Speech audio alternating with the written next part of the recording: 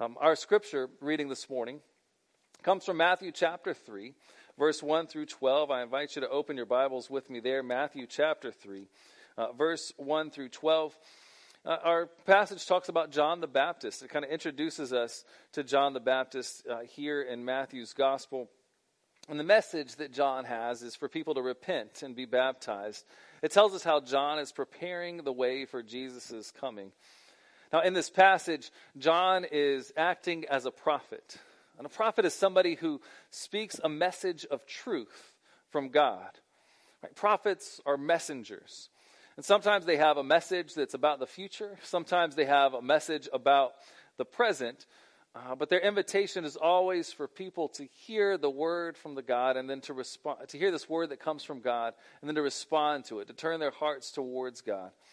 It's probably also important to know that John the Baptist is the first prophet that's come in a long time to the people of Israel.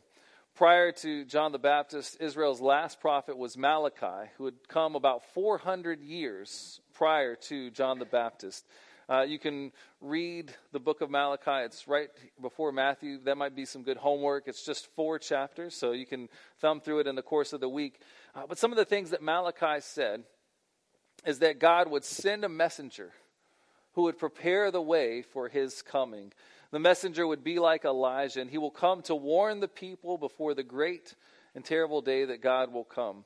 In Matthew chapter 11, Jesus actually says, hey, John the Baptist, he was Elijah, and he was the foretelling of the prophecies coming true just as I am, the prophecies that are coming true. And it's reminding us that what God had said would happen is happening.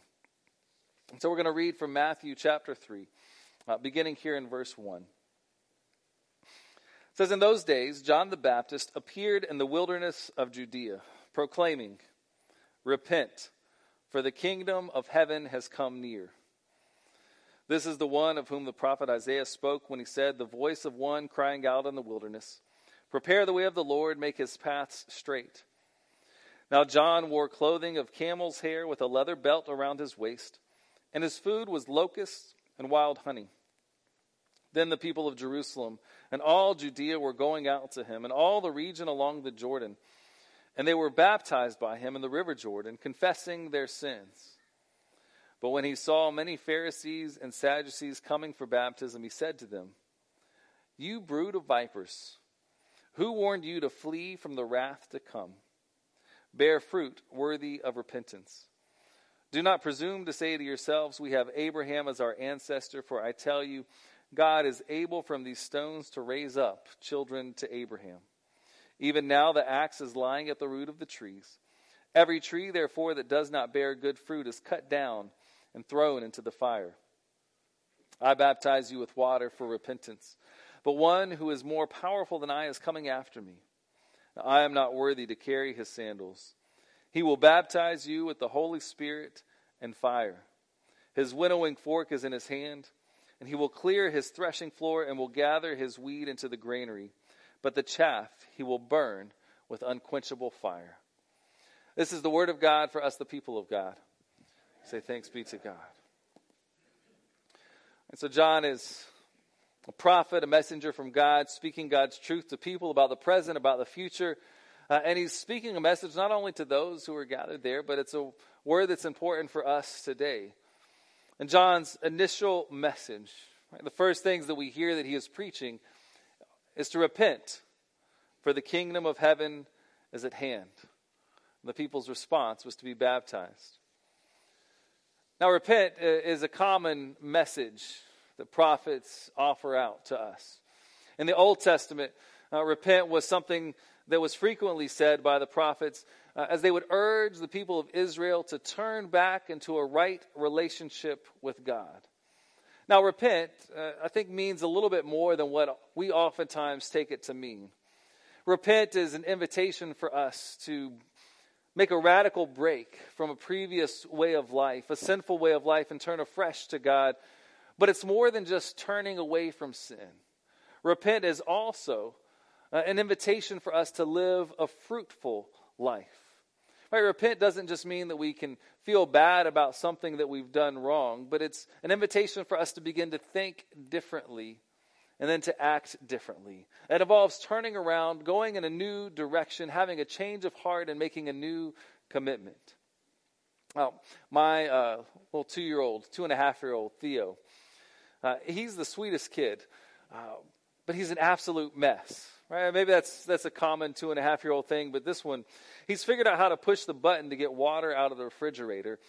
He's figured out how to push a few other buttons too, but getting water out of the fridge is one of those things right now that's just driving us crazy, because he'll go and he'll take one of the biggest cups that he can find and somehow quietly, sneakily go up to the fridge, push it in, fill the cup up with water until it begins to overflow and it's splashing on him and all over the floor, and then he'll take the cup and just throw the cup on the ground too. Now he knows that he's not supposed to do this, because as soon as you walk in on him and you see him, sorry, Dad. Sorry, Dad. And it's like he goes to start walking to put himself in timeout because he knows that he's in trouble. He feels bad as he's saying sorry. He feels bad as he's getting in trouble. But we don't really need or want him to feel bad. We just want him to think and act differently. Right? We want him to make a new commitment to not do the things that he used to do, because while it might be fun in the moment, he's making a mess all over himself and all over the house. Right? That's what kind of repent means. It's not just to feel bad about something. It's to recognize that what I'm doing is making a mess all over myself and all over the world around me. And so I'm going to begin to think and act differently. And each of us probably has a multitude of things that we can repent for. Right? We all have our own little things where we make messes in our lives and make messes in the world around us. And so repentance isn't just a one-time deal, I've done it and I'm good to go forever, but rather it's an invitation for us to continually find the places where we've missed the mark and then commit ourselves to God to think about things on His terms, to begin to think about things in His way rather than our own. And so John is preaching this word of repentance, and he's saying to repent because the kingdom of heaven is at hand. What he's saying is that God is coming near. The kingdom of heaven, the kingdom of God, this realm, this place in which God is king, where God reigns, is coming, and it's going to be present with us and among us. And so John is calling the people to turn away from the world that they have known so that they can see this inbreaking of the kingdom of heaven in their midst, so they can recognize it. Now, it's important to know that John isn't saying, repent so that the kingdom of heaven will come, right? As if our actions do something to bring it about. Rather, he's saying that because the kingdom of heaven is coming near, because God is drawing close to you, there's this need for you within your life to begin living in His way, to begin making things right. It's a recognition that our drawing close to God, our drawing near to God, makes us aware of the places where we need to repent. In our day-to-day lives, as we walk with God, as we draw close to Him, we begin to see these places where we've missed the mark, where we've gone astray from what God would call us to. And so we might say, okay, God, I recognize there's this part of my life. There's this place, this part of my being, this set of actions, this part of my character, this way that I go about things. This part here isn't exactly what you would want. So I'm going to invite you to come in and transform this part of my life. And then as God's working in this area and we're drawing close and we're walking with Him, there might be another spot that comes to us and say, you know what, God, I know you're doing this work over here, but as I'm drawing closer to you, I see there's this other piece of me that I haven't really let you into yet. And so I'm going to turn this other part of my heart, this other part of my life over to you and invite you to come in and do a transforming work. And then as we're drawing closer and closer, we might recognize, oh, there's this part here in my soul and my spirit where I've just got this hurt. There's this thing that's happened that I'm holding on to, I can't let go of. Maybe it's a person that I need to forgive. Maybe it's a situation that I haven't let go of. Maybe it's guilt that I'm holding on to. But there's a piece of me, Jesus, where I need you to do a healing work. And so we ask Him to come in and do that healing work within our souls. But as we walk with Him, as we draw close to him and he comes close to us, we begin to recognize these places where we need to repent. If you're at a place where you might say, I don't think I have anything to repent of, I would invite you to draw closer to God, because there's probably a place that he wants to do a work in your life and you just haven't been ready for it yet, but it's still there.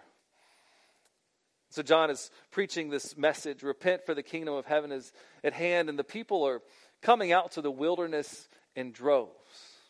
I mean, who doesn't want to be a part of this coming of the kingdom?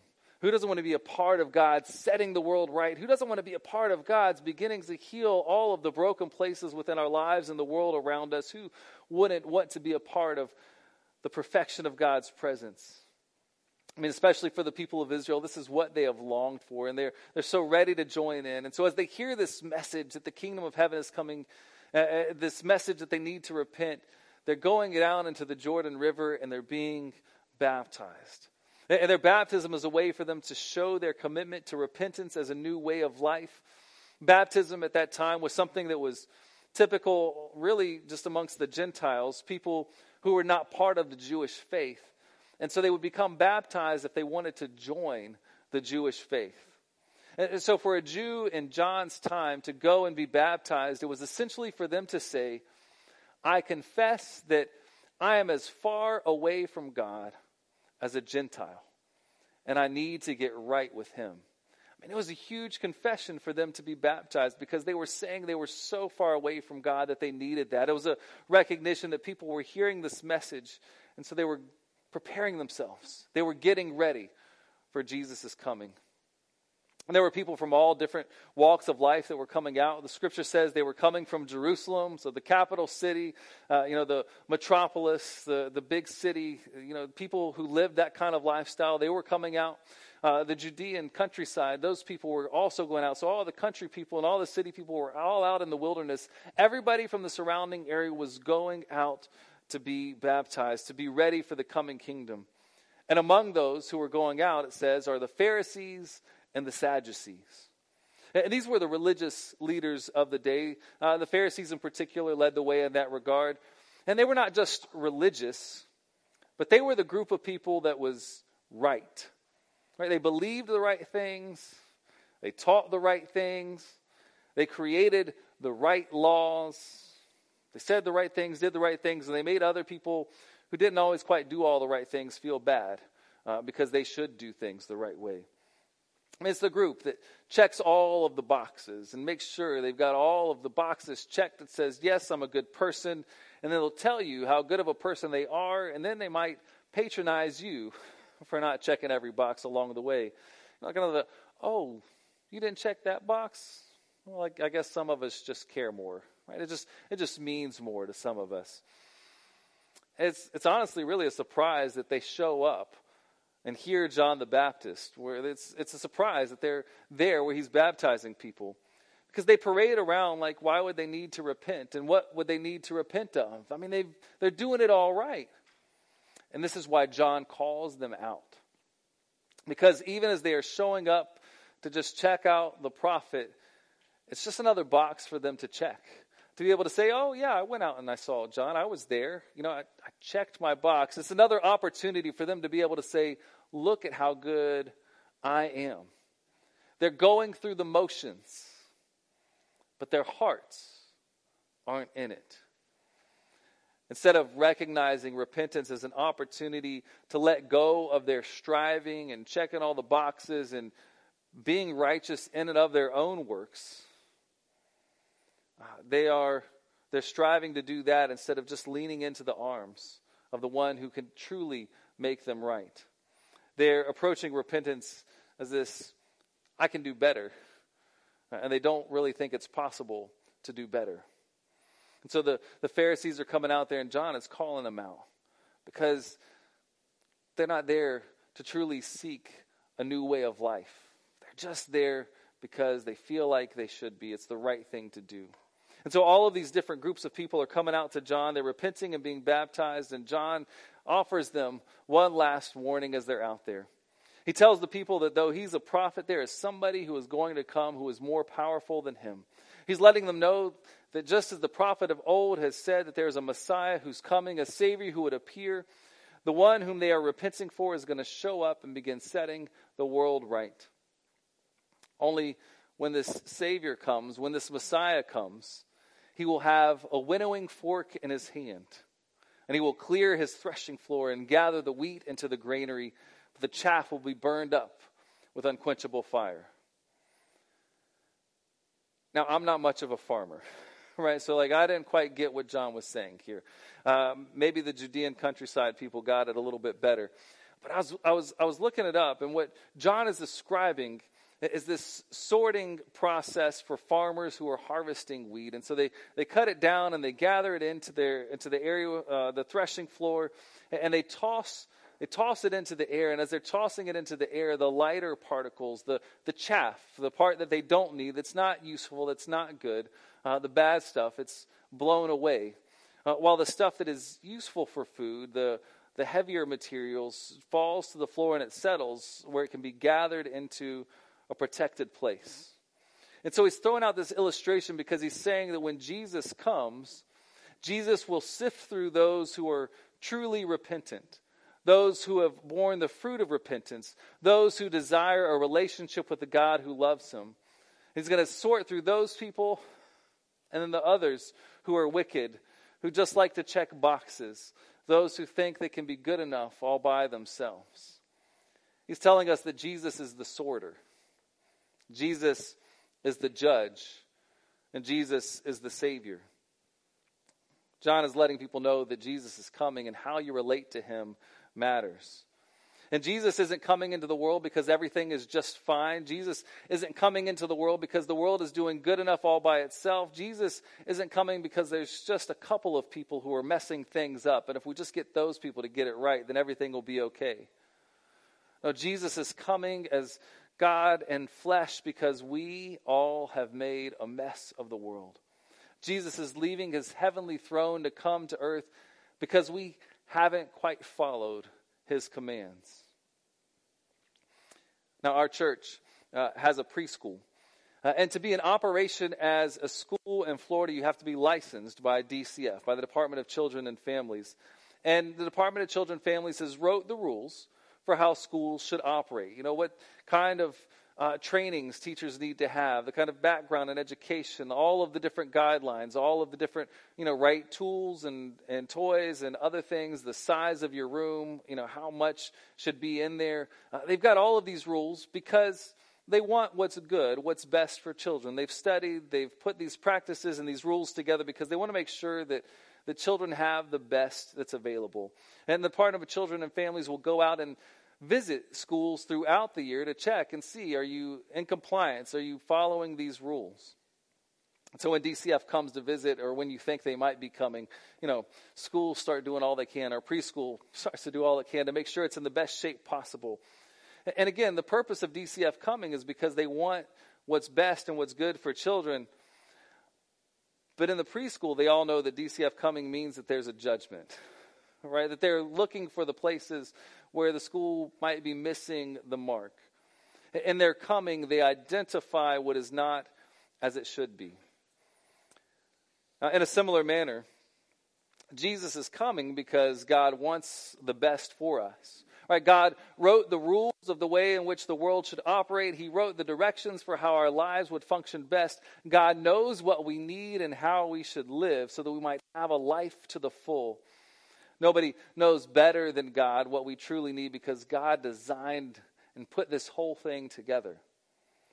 But God coming in the flesh, in the person of Jesus, also means that he's going to reveal how we have fallen short. Whether we're like the ones that are being baptized by John the Baptist who recognize the ways in which we've fallen short, or whether or not we're like the Pharisees who are checking all the boxes and think that I'm a pretty good person on my own, that I'm doing all the right things. When Jesus comes, he's revealing to all of us that we need a Savior. In this way, Jesus is like the no that comes from God. He's God's judgment upon the earth. Because in Jesus' perfection, he reveals our imperfection. In his holiness, he reveals how we have been broken. In his righteousness, he reveals the ways in which we've fallen short. And if there was anyone who had it all together, then we wouldn't really need a Savior to come. But Jesus comes as the perfect example of what it is to be human. It's in his holiness, in his perfection, we see what we are not. We see that we fall short. Even the Pharisees, and those who think they have it perfect, who think they can do well enough all on their own, fall short at the feet of Jesus. When we stand at the feet of Jesus, we find that no matter our background, no matter where we come from, no matter our upbringing, no matter how good of a person we think we are all the same at the feet of Jesus. There is no status at the feet of Jesus. There's not rich and poor at the feet of Jesus. Your racial and ethnic background don't matter at the feet of Jesus. Jesus is not because only some are not good enough and need a Savior. Jesus' coming is because we all have fallen short and find ourselves in need of a Savior. So Jesus' coming is a judgment. It's a sorting us out, but his coming is not just to judge. His coming is to offer salvation to us. His coming is good news. He comes because we have been broken so that he can offer us healing. Jesus comes not just to point out our sin, but as we acknowledge that we have sinned, he's come so that he can offer us forgiveness. Jesus comes not to say, hey, these are all the ways that you're lost. Rather, he comes knowing that we are lost so that he can point us to find the way. Jesus comes precisely because we have fallen short so that he can raise us up. And it's in his perfection and his holiness and his life, his death, his resurrection that Jesus makes a way for us to be made holy. Not by our checking boxes and thinking we've got it all together, but in our relating to him. Not in just trying to figure it out all on our own, but it's in seeing him and seeing how much we need him because we don't have it all together, that he begins to do this work within our hearts and within our lives. It's as we see him and recognize how we've fallen short and we repent and turn towards God, that we see this kingdom of heaven show up and be present within us and within our lives. Jesus' coming is not so that we might just feel bad and say, I'm going to try to do better. And so we can recognize that I can't possibly measure up to God's expectations on my own power, on my own might. But it's to take that step of humility and confess our complete dependence upon God's grace. And then to place our trust in him as he begins to shape us and mold us and make us more and more into his image. Bit by bit, piece by piece, part by part. So as you look at Jesus this morning, where in your life is he inviting you to repent? What part of your life does he want to do a work in today? What parts of your life is Jesus inviting you to turn over to him? What parts have you kept away from him? What part does he want to transform and fill with his grace and with his love? What places in your life are you experiencing the hurt or the brokenness of this world that Jesus wants to enter in and bring healing to? How is he inviting you to turn towards him and to find rest in his grace? The kingdom of heaven has come near. Let us bear fruit worthy of repentance. Let us pray. Gracious God, we thank you that you have offered us this great love, this great gift in the person and the work of Jesus. Oh, we recognize as we see him that we have fallen short. We know that we can't fix it on our own. So we pray that you would come in and do that transforming work within our lives. We confess our need of a Savior. We confess our need of your Spirit to transform us and to mold us and make us into whom you've created and called us to be. So we invite you to do this work. Reveal to us these places in our lives where we need you. Come near to us, Lord Jesus, we pray. Amen.